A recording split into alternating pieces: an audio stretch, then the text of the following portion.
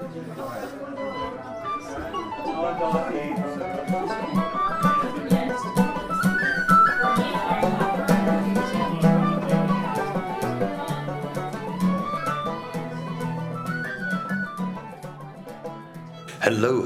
and welcome to Dubliners by Dubliners, the podcast where we two Dubliners discuss the short story collection Dubliners by James Joyce. We are your hosts, Lachlan Coyne and John Kilfeather. Welcome to the first episode, The Sisters. I'll give you a brief introduction to the show as a whole now, and then we'll take you through the short story collection itself. We hope you'll join us as we deep dive into each of the stories, hopefully on a once-a-month schedule, and obviously we invite you to read along. I'll just hand over to my co-host John now to give us some background on Dubliners and ourselves and take it from there. Thank you very much for that introduction, Lachlan. To briefly introduce us to the listeners, Lachlan and I met in Trinity College in Dublin, where we were both studying English. Sadly, not the same university that Joyce himself attended. He attended the nearby UCD, that's University College Dublin. But nevertheless, we got to spend some good times in the heart of Dublin City. We've described ourselves in the podcast title as Dubliners. Lachlan grew up in South County Dublin and now lives in the city centre. My claim to being a Dubliner is maybe a bit more shaky. I grew up in the nearby county of Kildare, where Joyce actually spent some of his school years. And I moved to Dublin when I was 18. I spent 12 years there, and I now live in Berlin. As well as introducing us, I'll just take a quick moment to introduce Dubliners itself. So it's a collection of short stories. There's 15 short stories in all, and they all deal with the lives of various different Dubliners. Mostly lower middle class Dubliners, and mostly people who are finding Dublin a kind of inhospitable city, inhospitable to their dreams, to their ambitions, even to their material well-being. The work was first published in 1914, and it was written by Joyce some years previously, between 1904 and 1907, when Joyce was in his early 20s. I'd like to maybe briefly touch on one or two of Joyce's other works. The first one is A Portrait of the Artist as a Young Man. Even though we're going to be focused on Dubliners in this podcast, I think it's also interesting just to know, and we'll probably reference this book sometimes, as it's a sort of an autobiographical novel in which the protagonist, Stephen Dedalus, who is kind of a stand-in for Joyce, becomes a writer, or at least has these formative experiences that lead him on the way to becoming a writer. The other work I wanted to briefly mention is Ulysses, and it was actually published 100 years ago this year. So it was first published in 1922. And as a result, there's many events happening throughout this year to celebrate the book. And if you're interested in finding out more about those events, you can check out the website ulysses100.ie. So with that short intro into Joyce's works, particularly the ones that will be relevant to the podcast, I think let's maybe now turn our focus a bit more towards Dubliners itself. And Lachlan, do you want to share with the listeners what drew you to Dubliners originally? Absolutely, thanks John. So I think Dubliners is a fascinating cultural touchstone, I suppose, for the traditional Irish person in general, and I suppose Dubliners as a specific subset of that. For me personally, I think my first encounter with the book was when I was about 15 or 16, and it was prescribed to me for my kind of Leaving Cert English exam. I found the book to be fascinating. I had a burgeoning interest in literature, shall we say, at the time, and being able to pick up this novel and it was really, as far as I'm concerned, my first kind of direct interaction with modernism as a conceptual piece. Dubliners is obviously, as a collection of short stories, it gives you a fantastic insight into a wide range. You're not trapped following an individual or a single character throughout the piece, and then allowing that spectrum or that nearly panoply of different experiences in the singular city of Dublin really creates an environment or an idea in your head of what exactly Dublin would have been like at the around the turn of the 20th century. I think for me personally, I think Joyce is probably one of the greatest artists of all time, in the loosest or most general sense of the work, and I think any exploration of his canon or any wider exercise in addressing both that, your own Irish identity, or dealing with my own Irish identity, and then also kind of experiencing art and literature as pieces of Dubliners, is the optimum starting point. I think often there's been suggestions that Dubliners is both a gateway into Joyce, and arguably into, to a degree, nearly the modern canon, or that the modernist movement as a whole. I know from talking to John on this, I think, John, you've slightly different opinions on Joyce's and Dubliners, specifically its position within the modernist canon. So, what drew you to Dubliners in the first instance, I suppose, and what is that tasty little tidbit of your opinion on modernism? Yeah, it's a good question. When you kind of ask me what drew me to the book, I mean, it's a very easy book to get drawn into, I would say. It's a kind of book that rewards even a very kind of casual, almost a shallow reading. It has these things that just captivate you from the start. These, compelling plot lines that kind of don't exactly resolve as you expect. It has interesting characters that you care about. It has funny dialogue, and all these things make it very enjoyable on a first read. And but then I guess what keeps you interested in it is that, once you're drawn in, you can keep digging, and there's a lot of interesting things Joyce does within the text.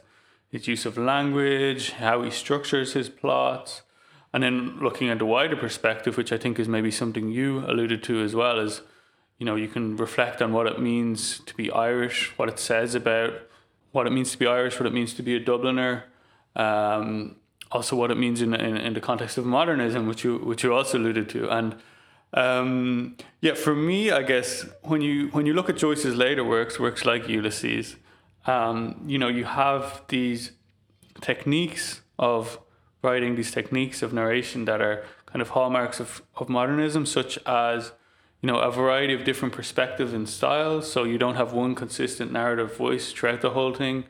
You don't have one consistent narrator, but rather a multitude of different perspectives and narrators. You also have a lot of stream of consciousness writing. And so, I think some of these ideas are touched upon in Dubliners, or you see the edges of them perhaps, but I think largely Dubliners remains within a realist mode, at least from my perspective. Anyway, I don't want to talk too long about the book in the abstract. I think it's always more interesting to talk about things with reference to the text. And with that in mind, let's jump into our first story. Sure. Thanks, John. So, obviously, The Sisters is the first book in Joyce's collection of Dubliners. And I suppose ultimately this is the story of at its core, a young boy experiencing death for the first time. Obviously, much more intricate than that, and an incredibly detailed and layered piece of narrative where we have an unnamed or relatively unnamed protagonist working his way through the streets of Dublin. He identifies or sees a notice about the priest that he has a relationship with. Again, interesting point that we'll pick up on later. And the priest has passed away. The boy on his way home then is, I suppose from his perspective, sees conversations happening or not happening, in essence, between his various kind of related family members. And over the course of the next couple of days, we continue to follow the boy as he interacts with various adults around him and piece together a slightly sinister, I think, narrative around the priest and what exactly happened to him and why he is in the particular state that he was in at the end of his life. I think that's teed up. So as well, obviously the sisters of the titular sisters is a reference to the two women with whom the priest lived with in his final days. I think that's an interesting introduction into how Joyce structures his narratives around, with no reference to the priest or the boy itself. It's very much the liminal spaces between where things are and where things aren't that the real narrative happens. Yeah, I think there's kind of three separate, I suppose, narrative strands going on there, right? It's we've the boy who's the protagonist, who's, you know, our eyes on the world, but then the main kind of the character with the most action, or the person the kind of story is about, or that we consistently hear more and more about, is the priest. And then, as you said, the third person or group of people is the sisters. And it's a little bit perplexing when you first read the story. If somebody asks you, what is this story about, you've kind of got these three different things all kind of playing off each other. I think for me, what really sticks out about this story is the way we're gradually kind of given more and more information about the priest. It's kind of got this, the structure is almost like a horror movie or something. You know, you find out there's something not quite right. You know, our earliest introduction, I think, is old Mr. Cotter, a friend of the boy's aunt and uncle, who comes and kind of says he's not quite sure about this priest, maybe he shouldn't be hanging out with him, and maybe there's something going on there, and it's a strange case. And at that point, we as readers don't really know, you know, what's all this about. And then gradually over time, we're giving more and more details. And it's as I said, it's a bit like a horror movie, in that you kind of have this sinister thing looming over the narrative.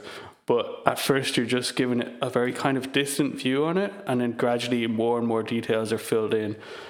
Absolutely, no. I think and that's probably something, I suppose, in terms of a framework or a guide for any of you who are trying to narratively, or I suppose theoretically, attack Dubliners. This concept of denouement, as I recall one college lecturer outlining to me, is fundamental, I think, to, I suppose, Dubliners as a whole, and each of the stories in the collection. This, for want of a better phrase, the gut punch moment, as I often describe it, where there's a twist or a trick coming near the end of many of the stories. And I suppose the sisters, there isn't, I suppose, a clear or defined denouement moment, other than, I suppose, the very end of the story. And apologies, spoilers, if you haven't completed the whole story, stop the podcast now. It's not that long, and listen to it. But absolutely, at the end, I think the boy references the fact that he's always kind of hated the priest, and there was or not quite hated, but that there was always a sense of disgust in the boy's perception of the priest. Or have I got that? Am I getting that mixed up with an encounter? I wouldn't quite use the word disgust. I believe the boy has a kind of an interesting reaction to the priest, that in that he, you know, he values the things that the priest has taught him.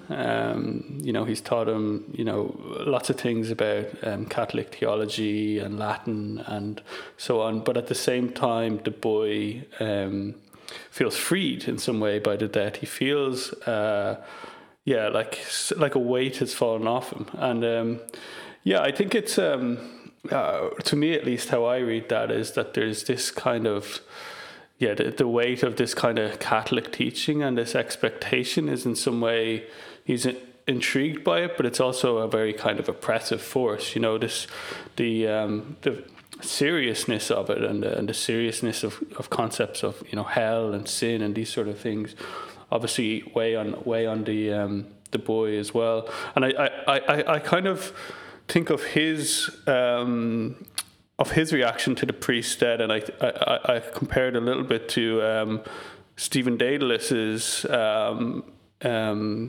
rejection of religion, I guess, in Portrait of the Artist as a Young Man, where there's a point where Daedalus, he hasn't explicitly rejected religion, but he has an awareness. He's saying he knows he's going to fall. It's like he knows that there's something in this that isn't quite sitting right with him, and even though he hasn't kind of intellectually reached that point of I reject this, he knows to himself a little bit that, you know, I'm not going to continue down this path. And obviously the boy doesn't articulate, you know, the boy is much less articulate about it because he's, you know, much younger, and he doesn't think about it in that way, but he does still feel this this lightening, this lessening of a weight with the priestess. I think. Definitely, and I think there's two interesting points to pick up there. I mean, I think the first one is the comparisons with Stephen Dedalus and the concept of I suppose him as a fully fledged character rejecting religion, or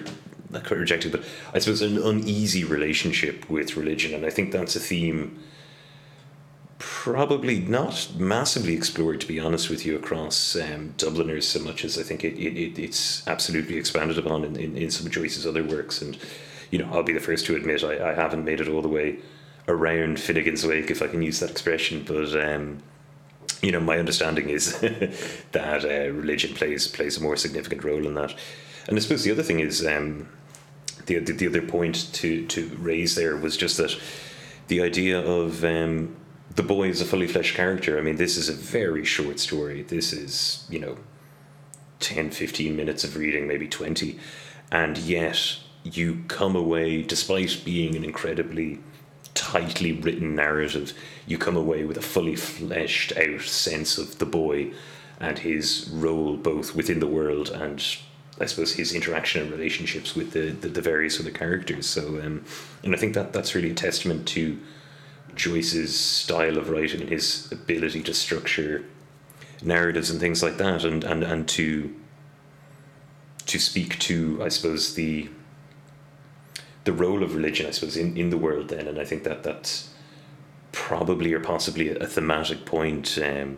If I can introduce one or a couple of thematic points on this podcast, I think Joyce, and to a point we made earlier, Joyce rewards close reading of the narrative and an incredibly tight cleaving to the text. So I think it's interesting to note there's 3 italicized words in the story itself, and these are words spoken by the priest to the boy: paralysis, nomen, and simony. I think we were saying these are the words taught, or among the things taught by the priest to the boy, and I suppose these represent, I think in some way, or at least my interpretation of them would be that these represent in some way both a guide to the Dubliners and the book or this collection of short stories as a whole, and also then I suppose in an incredibly tight narrative sense the issues or problems within the story itself. And I think there's this concept of echoing.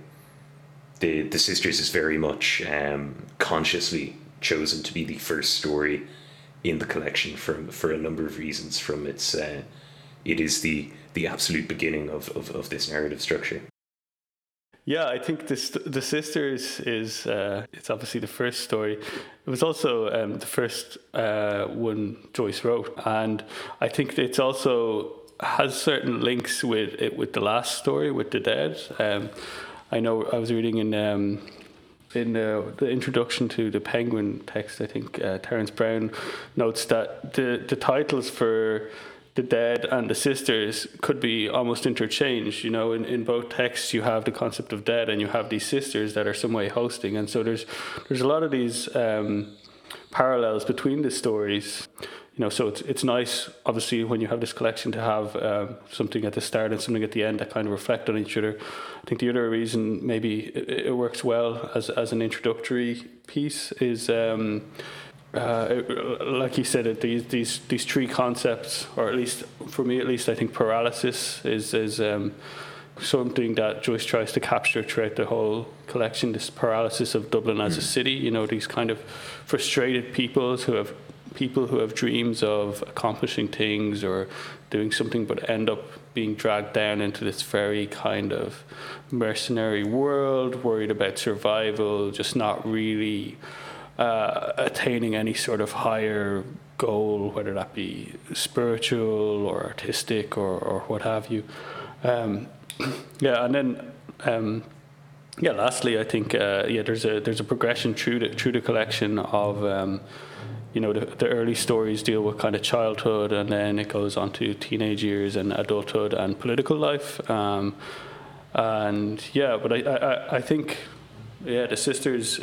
It's a great opener for me because it really sets out all these things. Absolutely, no. I think there's it is one of the tightest stories. Although as I glance over my notes here, I've actually asked the question: Is the Sisters even a story in the traditional sense, or is this literally a kind of a Joycean clever play or pun almost to say, you think you've bought a collection of short stories? Well, no one ever reads the introduction of a book. This is my introduction, and I think in some ways you can see that. I think over the course of the collection, the narrative becomes slightly more definitive, I would say. There's less ambiguity around everything that's going on, or some of the characters' motivations. We're perpetually given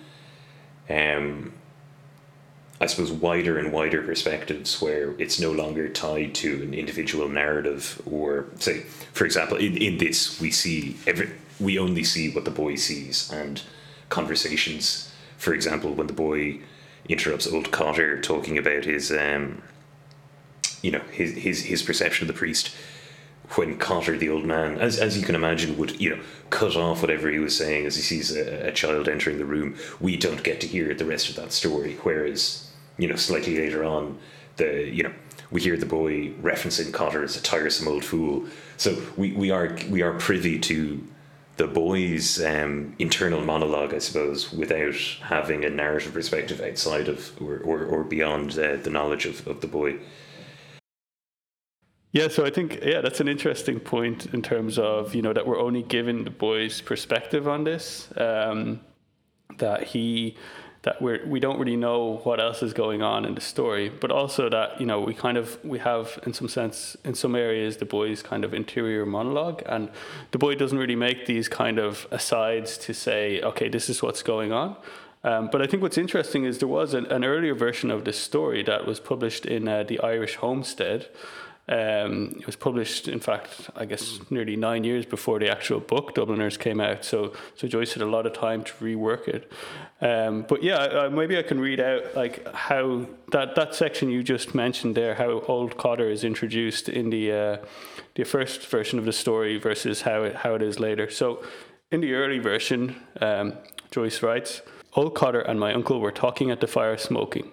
Old Cotter is the old distiller who owns the batch of prize setters. He used to be very interesting when I knew him first, talking about feints and worms. Now I find him tedious." So it's a very, matter of fact. He's kind of informing the reader who Old Cotter is. And if we compare that now to the final version, it's, "Old Cotter was sitting at the fire smoking when I came downstairs to supper. While my aunt was ladling out my stirabout, he said, as if returning to some former remark of his." So already we have Old Cotter and he's saying something, but we as the reader don't know who he is. And then later we have, "He began to puff at his pipe, no doubt arranging his opinion in his mind. Tiresome old fool. When we knew him first, he used to be rather interesting, talking of feints and worms, but I soon grew tired of him and his endless stories about the distillery." So you have this introduction of tiresome old fool, which makes there is that explanation then about Mr. Cotter and his role in the distillery, but it makes it more of the boy's interior monologue. It's kind of stemming from this expression of anger, this tiresome old fool, and then he's kind of explaining to himself, why I find him tiresome and so on. And it feels much more, within the boy's kind of, almost like a stream of consciousness, much more so than, the earlier version, which is more like you see the author of the story is kind of explaining something to the reader. And I think, that's something that kind of you see throughout Dubliners is it's kind of on the cusp of modernism. You have this method of storytelling that isn't quite the kind of formal exploration, the stream of consciousness you see in Ulysses, or even in some of the perspective changes and things in Portrait or other works. But you still have this, it's not quite just a straight realist text. It's not quite doing these kind of explanatory things that you might have seen in earlier, say Victorian English writing. I think it's a much better version of the story as well. It's much more, I suppose, show and don't tell, as you would say in a creative writing class. Absolutely, and I mean, I think it speaks to the point I made earlier about liminal spaces in the first instance, but also I think it interestingly ties with nomen. So as I may or may not have defined for you earlier, nomen is, I suppose, in the concept of Euclidean geometry, the figure that added to another figure gives the same shape. In essence, what this is the idea of looking at the absence of something and being able to derive the full piece or the full shape from which it's removed. So, for example, the pointed central thing on a sundial and the shadow it casts are what is also what a nomen is. So the idea that the absence of light on the sundial derives or provides you with the information, and it's, I think, a concept that Joyce probably brought into the sisters, or settled on in terms of managing and writing the sisters, is this idea of absence and the definition of meaning through an absence rather than a presence or an existence. So rather than having an omniscient narrator tell us what Cotter does, it's provided to us in the context of the conversation that they're having. Yeah, I think absence is a again, like we say, we're only getting very limited perspective in this story in terms of what the boy is perceiving, but also even what he's perceiving, the characters themselves are leaving a lot of things out. They're, the dialogue in the story is characterized by these ellipses, right, or these things that are not said, and I think that adds to this kind of central feeling of mystery that we kind of mentioned earlier. And I guess kind of one of the questions that comes up as you're reading this story is what did the priest do exactly? Why is everything so hush hush about it? Because at the end we learned he broke a chalice, but it seems like there's something more going on there. Absolutely, no. I think it's really it's in some ways the core mystery of the story, and simultaneously nearly irrelevant to the story as a whole, is what did the priest do? The chalice and I suppose the implication of paralysis is I think it's never fully explored, or at least I've not seen any kind of conclusive thought on what exactly is wrong with them. But I think some degree of syphilitic mental degeneration is typically bandied about or proposed as the possible reason for the priest's mental decline. Right, the symptoms that Joyce describes would be in line with I think like a syphilitic infection of the nervous system or something. That paralysis would, I mean, I wouldn't have known that beforehand for sure, but that does seem to be with I think to be fair, and it's actually an interesting comparison, is Ibsen's The Dollhouse. Again, similarly features a male protagonist figure that ultimately succumbs to a syphilitic infection, and there's a lot of discussion, I suppose, in that piece about the idea of the sins of the father being revisited on the child, as at the time the syphilitic infection was a sexually transmitted disease. There was no cure for it at the time, and inevitably a man would infect his wife or partner, and their child would potentially be born with this disease. And at the time, I suppose, again, faced with the idea of a progressive degenerative disease, it's a terrifying thought, and trapped inside one's own body. And I suppose could make the argument, or one could certainly make the argument that would Joyce have been, obviously being a contemporary of Ibsen, would he be familiar with the work? But I think I think he definitely was. In fact, I think there's Joyce wrote a review of Ibsen's last play, its name escapes me now, so he wrote a very positive review of the play. I think Joyce always had this kind of slightly European outlook, in terms of he believed that Irish writers should not just be kind of defining themselves in relation to England, but also like looking at what was happening on the continent, and people like Ibsen. But after he wrote this review of the play, Ibsen actually wrote him a letter personally to thank him. So I don't know if he would also have read the Doll's House specifically, but I presume so, given it's Ibsen's most famous work. Regarding then what the priest did, one of the things that kind of leads you to believe that maybe it's a more serious thing than just breaking the chalice is there's this, and again, this period of elliptical speech where the aunt is talking to, is it Eliza, and she's asking her about, did he die peacefully? In fact, she doesn't say the word die. She's like, did he blank peacefully? And then later, and everything, and then she leaves a pause, and everything here is to question, did he receive like the sacraments before death, which would, in a normal situation, it would always occur, especially for a priest. He would be blessed before his death, but the suggestion that maybe it might not have happened suggests that maybe there was something more serious going on there as well.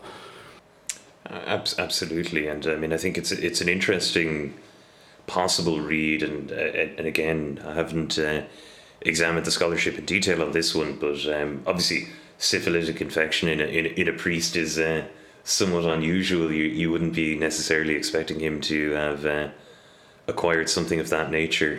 So there's obviously a wider implication of whether the priest was engaging in what I suppose we now know is a relatively common activity of breaking their cardinal promises around relationships with other people. Yeah. But I think that this point probably around the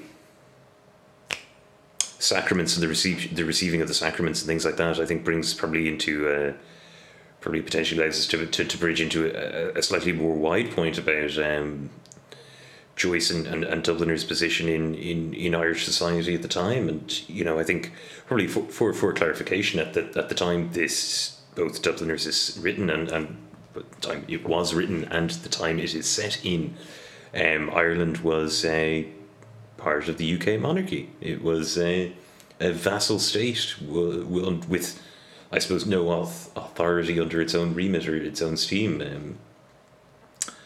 and how that as I think you alluded to, the role of the English or versus the Europeans at the time was very hotly contested and debatable.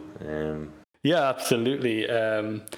I think Dublin is, Joyce's Dublin is a city in decline, and I think economically Dublin has been in decline since, I think, the Act of Union in say 1800, where Ireland was no longer allowed to govern itself. It would now be governed from Westminster in England by the British Parliament. And obviously Dublin's esteem as a city, Dublin's prestige as a city, it's no longer a European capital. It's no longer a London or a Paris. It's now just another city in Britain. It's a Manchester or Birmingham or somewhere else. And not only is it a loss of prestige, but it's also economically it has not been doing well at this point. It's obviously the famine happened in the mid 19th century. The population of Ireland was reduced by a half. Millions of people dying and emigrating, and then at this time it still hasn't recovered. So it's a city in decline, and I think a lot of the characters as well are kind of people who are running to stand still, or perhaps also, falling down in some ways. And I think the interesting thing as well, it ties back into religion, is that the priesthood was kind of seen as a method of social advancement. And we can even see that a little bit in Father Flynn in this story. He talks about wanting to go to his old house in Irishtown, which would be at the time was, I believe, a very poor neighborhood, living, a lot of people living in almost like slum conditions. And at one stage, he rose as high as to, he was studying in Rome, which would be quite a prestigious thing to do. Only very promising or ambitious priests would go to study in Rome. And in the end, then he dies, and he's living in Great Britain Street, which nowadays is Parnell Street, street in the north inner city in Dublin, and which I believe was also considered a relatively poor area at the time, although perhaps not quite as poor as where he had initially grown up. And so, I think if you look at his trajectory, then you see a kind of someone who grew up very poor and kind of was moving towards almost these great heights, within the priesthood, but in the end didn't quite get there. That presumably his transgressions or the mystery of the story played some role in that, and he kind of fell back down to earth, so to say. Absolutely, and I think again to bring in some kind of biographical details of Joyce himself. Obviously, his family would have been relatively well-to-do, especially in his early days, and I think a little bit this narrative comes through slightly more clearly in Portrait of the Artist. I think, John, you were referencing this earlier, but obviously Joyce's family did not maintain their wealth, and as I suppose Ireland as a nation as a whole, and the city of Dublin as a microcosm of Ireland, and Joyce as a microcosm of Dubliners as a whole, struggled economically, and I think that's certainly the perspective that Joyce takes in the sisters in the first instance and Dubliners as a whole, that examination of the working class or the poor and the relatively impoverished in a nation that has suffered significantly as a result of as we mentioned, the natural and say political phenomena that afflicted the nation. And I think I'm reminded of I think Joyce's objective in writing Dubliners, to forge in the smithy of my soul the uncreated conscience of my nation. And I think in some ways that is what he's achieving here, and that is, I think that speaks a little bit to one of the points you made earlier about the realist nature of this text and its role as holding a mirror up to society, achieving that kind of true artistic aim of allowing the people, in the broadest possible sense of the word, to see themselves as the people, and to see themselves reflected in the narratives and the documentation and the history of the time of those people. Yeah, absolutely, and I think that was very explicitly Joyce's aim. I think he was, in writing against a lot of other kind of narratives of Ireland, of what Ireland was, both in terms of how it was perceived externally from the country, from other countries, but also what other contemporaries were writing. So people involved in the Irish literary revival, people like Yeats and Synge and Lady Gregory, who were kind of drawing on a more mythical, historical Ireland and also a much more rural version of Ireland. Whereas Joyce's is one might say more cynical. It's less optimistic, definitely, less hopeful or heroic version of Ireland. I think it comes true. But there is also humor, and there is there's a pathos there for the characters involved. Sometimes, like, there's a certain level of ironic distance or mocking of them almost in some ways, but you always get a feeling for the characters at the same time. Absolutely. These individuals that inhabit this book are nothing if not human beings. And I think that's true of every character, from the titular sisters through to the boy, old Cotter, his aunt and uncle, and even the priest himself. I mean, I think no matter what aspersions are cast on him by the missing pieces of the narrative, I think it's interesting to note that you never actually experience the or directly see an interaction between the priest and the boy in the narrative itself. These are always just memories reflected to the reader via the boy's own narrative perspective. So there's even an implied dissonance or disconnect between what we think we know about the priest and what other characters think about the priest, and we're forced to form this image of the priest as an imagined character. But within that, I think anyone who comes away from having read this story certainly has a fully fleshed out perception and thought on the priest, irrespective of whether that's positive or negative. And I think that really is a testament to the richness of the text, which I think is a point we've hammered home a few times, but I think it merits acknowledging the richness of the text and the richness of the writing material itself. I think, as you mentioned how well realized the priest is, or how he's not, there's no like explicit moral judgment on him one way or another as well. I think, Eliza, this character that we only see very briefly in the story as well, is also, has a lot of color to her just in her dialogue. I think it's really interesting. I mean, Joyce has a great ear for dialogue, and I think, he captures a lot of Dublinese or Dublin vernacular that's still in use today. For me, there was nothing really in this that I found difficult to read. Maybe I can imagine for an international reader there might be a few turns of phrase that are a little difficult to understand, but I think most of it is fairly straightforward. But yeah, I just wanted to maybe some dialogue that I really liked to maybe read out, and it's when the aunt is talking to Eliza, and it's this very inconsequential kind of funeral talk, these kind of things that you say that don't really mean anything, that are just the things that you say to be, social, to, just to have something to say. It's less about the information conveyed. So the dialogue is, Eliza closed her eyes and shook her head slowly.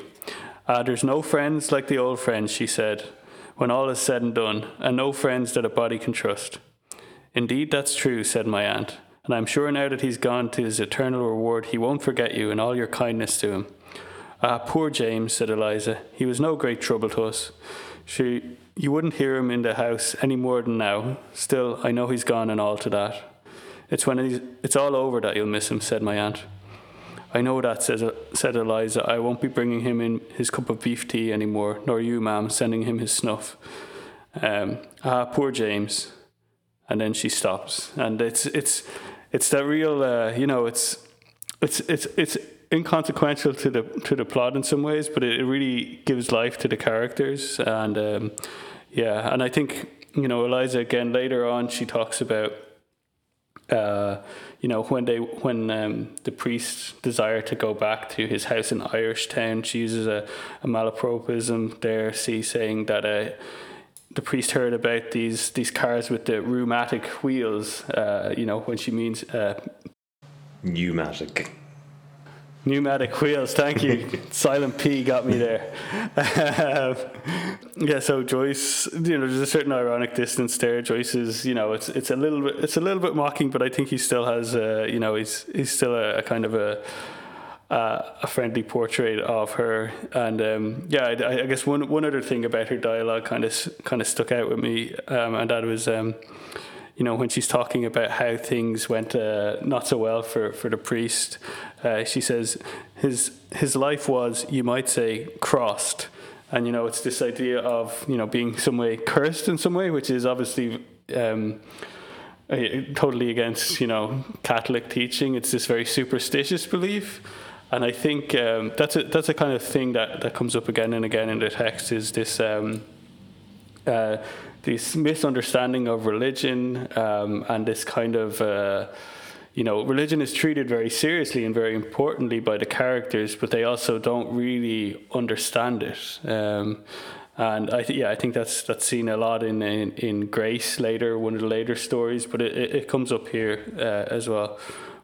Absolutely. No, and sorry, to pick up on a couple of the points there you said, because I think there's actually a couple of interesting ideas in there. I think absolutely organic nature, if I can use that term, to describe the dialogue and the characters themselves. It's all very human, and I think as well, even in the quotes that you read out, you can see those the idea of a gnomon and simony coming through. The idea that he's gone to his eternal reward, but sure, he'll look after you. The idea of purchasing indulgences, or the sale and I suppose the contagion of money within the role of the church. There's almost a transactional value to taking care of the priest in respect of the benefits that will accrue to you later on. And I think from the gnomon perspective, and this is probably a better example of a gnomon than the sundial analogy I was giving earlier, the idea of his not bringing him the beef tea or the snuff in the evenings is an absence, a small act that's absent from their life that indicates a larger absence of Father Flynn as a whole from their lives, and their inability to recognize or their ability to recognize his absence through the absence of a smaller piece of his life that they would have interacted with. But no, I think it speaks to the richness of the text and the absolute craftsmanship, I suppose, of each word and each thing on a microcosmic as well as a kind of slightly more macro level. But the like you said, the craft that's applied to each individual conversation, each choice of word. Joyce, I think, describes his style. He wrote in a letter to the original publisher of the work, Grant Richards. He was kind of trying to explain the work a little because they didn't really get what he was going for in some ways, or there were some reservations about the text. In fact, the saga of Joyce trying to get this book published is an interesting story in its own right that involves everyone from Ezra Pound to the King of England, and I think maybe we can cover that story in another episode. But anyway, in this letter he writes to his publisher, he describes his style as a scrupulous meanness, which is this kind of it's meanness kind of seems like a negative trait that you're being stingy in some way, but it really shows he's not throwing things in unnecessarily there. He's every piece of description is really really intentional. So there's maybe one or two images that I think we could maybe also have a look at here. The first one, of course, is the chalice. So it's really such a strong image there. This symbol of Christ's blood held is as fundamental a symbol as religion or Catholicism as you could find, and the fact that it's broken then, of course, is it can be read as something broken within the church. But I think Joyce as well is a little bit almost resistant to too symbolic a meaning, because he makes a point to note that of course there was nothing in the chalice. It's a symbol, but he's still like holding on to this realist sort of approach. And I think it's also the chalice spilling, it's like almost like the spilling of the blood of Christ. It's also kind of, I think it weighs on the child's mind in some ways at the end. This is his kind of realization that something is not quite right in the world of adults, that there's this kind of corruption, or there's something. It's a slow dawning of him, and combined with that earlier kind of his reaction to the priest's death, I think we see that this child is learning something through this image. Absolutely. No, I mean, I think the chalice is a fantastic image, and I think it's, again, not to hammer the point home, but I suppose the richness of the text, the idea of this singular word. I don't know if the chalice appears more than two or three times in the course of the text, but it still has such a weight and significance to it, and it stands in for so many other aspects of the story and is used to such richness and thing. And again, I mean, I think you've, as you've probably noticed across the course of this podcast, we're constantly cycling back on the same concepts and themes and ideas, and one of those is the dearth of meaning or the absence of meaning in religion, which I think is, in the first instance, obviously a specifically Joycean concept, or at least one that he was eager to explore. But I think as well it speaks to the wider social and cultural movement that both birthed modernism and, to a more specific or targeted sense. And, again, a hill I will die on is proclaiming Joyce to be a modernist author rather than, I suppose, I think you're cleaving to realism, but well, I don't know if I would. I think it depends on the text. I think Dubliners is a transitionary text, is what I would maybe call it. Absolutely. But we can continue to have that argument over the course of the podcast. Absolutely. Look, come back to us in 15 episodes and tell us whether Dubliners is modernist or realist in its nature. But I think as well, picking up on the chalice, I one aspect that I particularly like is the image of the chalice breaking. And the concept almost of this is both a breaking of the covenant, because obviously, and for any of you who are lapsed or never were Catholics, the chalice is the vessel in which the priests mix the wine, which is representative of the wine served by Jesus Christ at the Last Supper, and this is the wine that becomes his blood, in essence, and this concept of a covenant, this is his covenant that he gives to his followers. This is, covenant is his bond, his agreement, or his, I suppose, transaction with them. And in breaking the chalice, this transaction is broken. The priest is no longer truly a priest. He is no longer a representative of Christ on earth. He has broken the covenant. He is, and that is the trigger for his downfall within the religious order, within the society, and his status from there, I suppose, falls apart or falls to pieces. So it's just a fantastic level of depth of meaning to a singular image.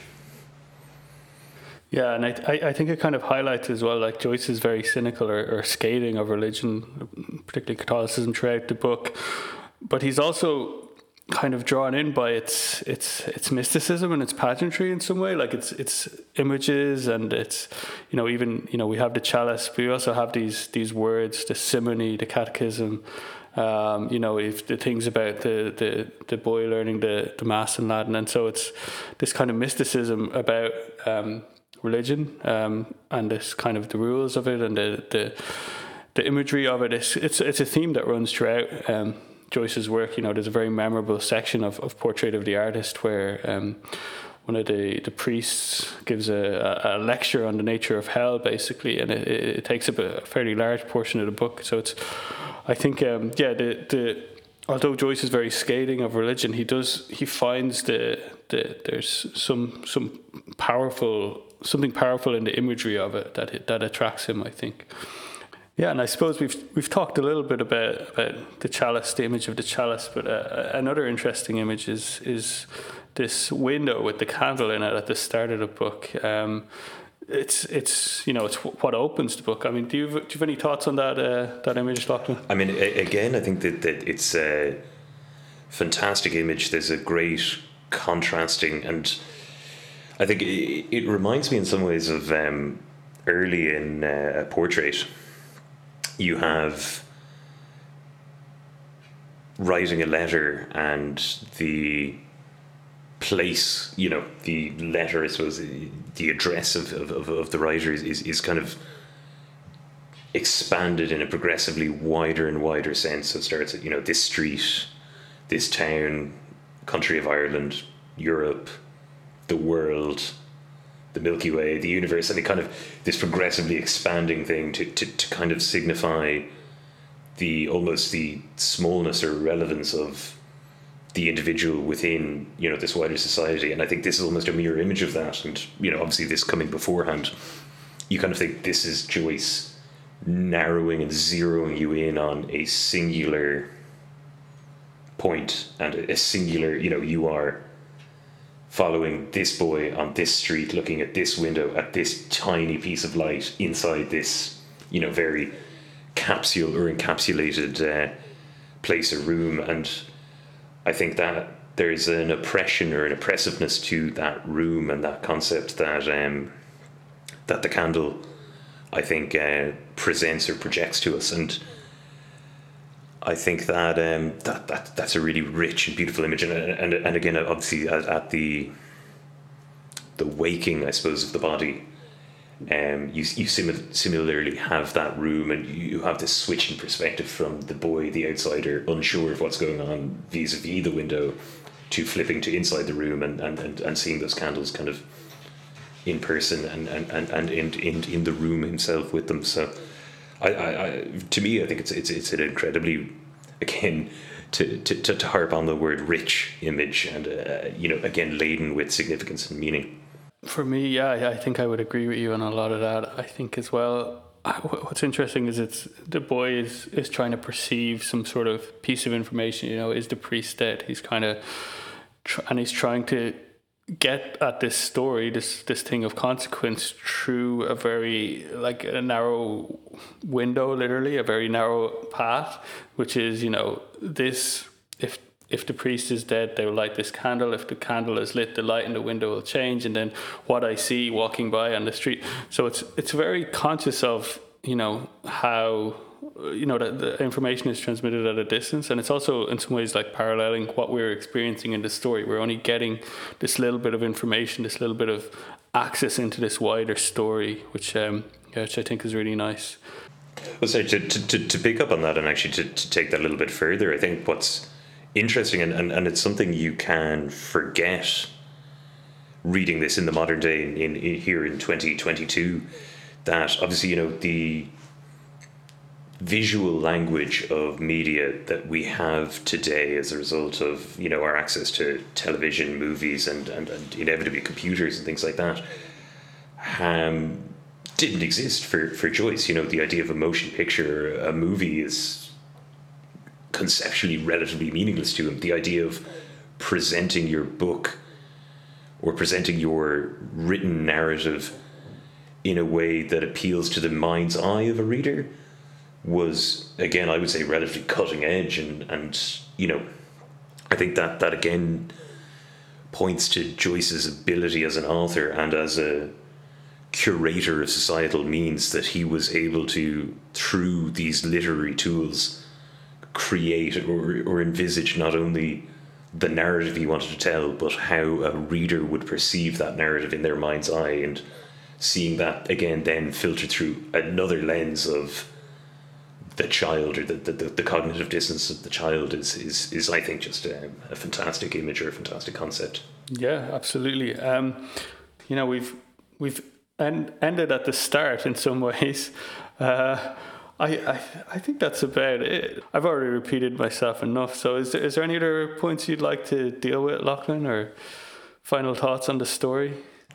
Final thoughts on the story. I think this is a fantastic work. It's a very easy, if you have listened to this because you don't want to read Dubliners, well, first of all, I hope we've convinced you should absolutely read Dubliners, and I would hope that you would be excited to pick up the Sisters, or Dubliners in general, and the Sisters at least, and kind of take a punt on this. I think a lot of the themes and concepts we've visited or touched upon in this episode, we're going to be picking up again and again. I think next episode is going to be an encounter, and that is going to be similar, but I think a little bit edgier, a little bit more progressed, and I think that's something we'll probably talk on over the course of this. Is just the structure of Dubliners as a whole. It's hard to unpick the whole thing while dealing with one, but I think certainly this is a great introduction to the collection, and really facilitates your understanding of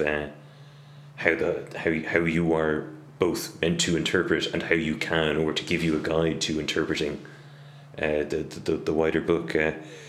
Given I did the intro, John, I'll let you have the final say on the Sisters. I think great story. One of my favorites in the collection. One of the ones that there was a good 10, 12-year gap between my initial reading of Dubliners and my reading it again in anticipation of this podcast. But that was one of the stories that absolutely stuck with me through that time. I think it's also, so many of the themes that are covered in the rest of the book are also brought up here. I've heard said that in some ways, Father Flynn's death, his corpse, his coffin, in some ways casts a shadow over the whole rest of the book, that this death is something that, lives throughout the book, and obviously the book ends then with the story of the dead. I think, religion is something that comes up again and again, and this disappointment, this like kind of failure to realize realize a dream or realize something greater, this kind of paralysis that people are kind of stuck as embodied by, Father Flynn's never quite making it to the top, or that also is a theme we'll look at again and again. And I think in the immediate next few episodes, like you said, An Encounter in Araby, they're also similarly themed, that we have these young boys who are kind of becoming aware of the world of adults, or becoming aware of themselves. And I think it's a fantastic intro to a fantastic collection. And like you said, hope we can persuade some of you to go out and read the story, or maybe read it again, or and hopefully you'll follow along with us. Thanks very much for listening. If you've made it this far, it's been a pleasure. See you next time. See you now.